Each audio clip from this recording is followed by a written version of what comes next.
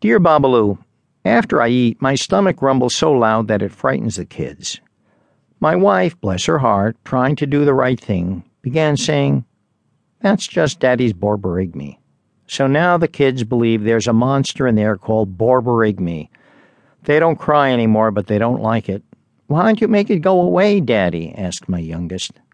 "There's nobody in there," I say for the 100th time. "It's just a noise my stomach makes." "But, Daddy, nobody else's stomach makes that awful sound," says the oldest. I'm ashamed to say this, but sometimes even I wonder if there's a monster in my stomach. But my gastroenterologist says the chances of that are just 1 in 10. He says he'd be glad to look if I want him to, but I'm afraid of having long black rubber tubes threaded through my alimentary canal, because I heard that's one of the things the aliens do to you if they catch you. But don't get me wrong, my gastroenterologist is a prince. So I'm writing to see if you know how I might quiet my stomach down. Signed, Rumbling Man. Dear Rumbling Man, sorry to say there is no safe way to quiet your stomach. I can help with the children, though. Tell them the following story. Once upon a time, I, meaning you, was in a magical forest picking magical mushrooms. A gnome with a long, straight nose, big green eyes, and a scary-looking cane came out of the ground and hissed at me.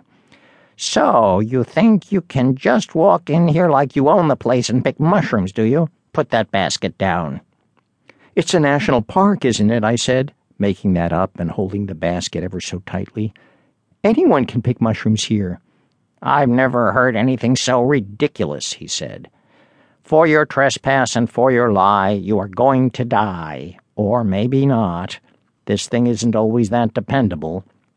Once it just covered a guy with slime mold, but it can and does kill. I hunt rabbits with it." He raised his cane slowly, taking aim at me. "Please, no," I cried. "Help me, someone." But there was no one to help, so instinctively I popped a mushroom into my mouth and swallowed it whole without chewing. A rumbling started in my belly. The gnome lowered his cane, a look of bewilderment on his face.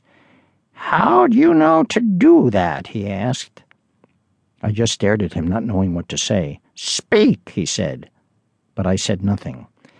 "Don't speak then, but hear this. I will follow you for the rest of your life, and when the borborygmi stops, I'll do to you what it stops me from doing now."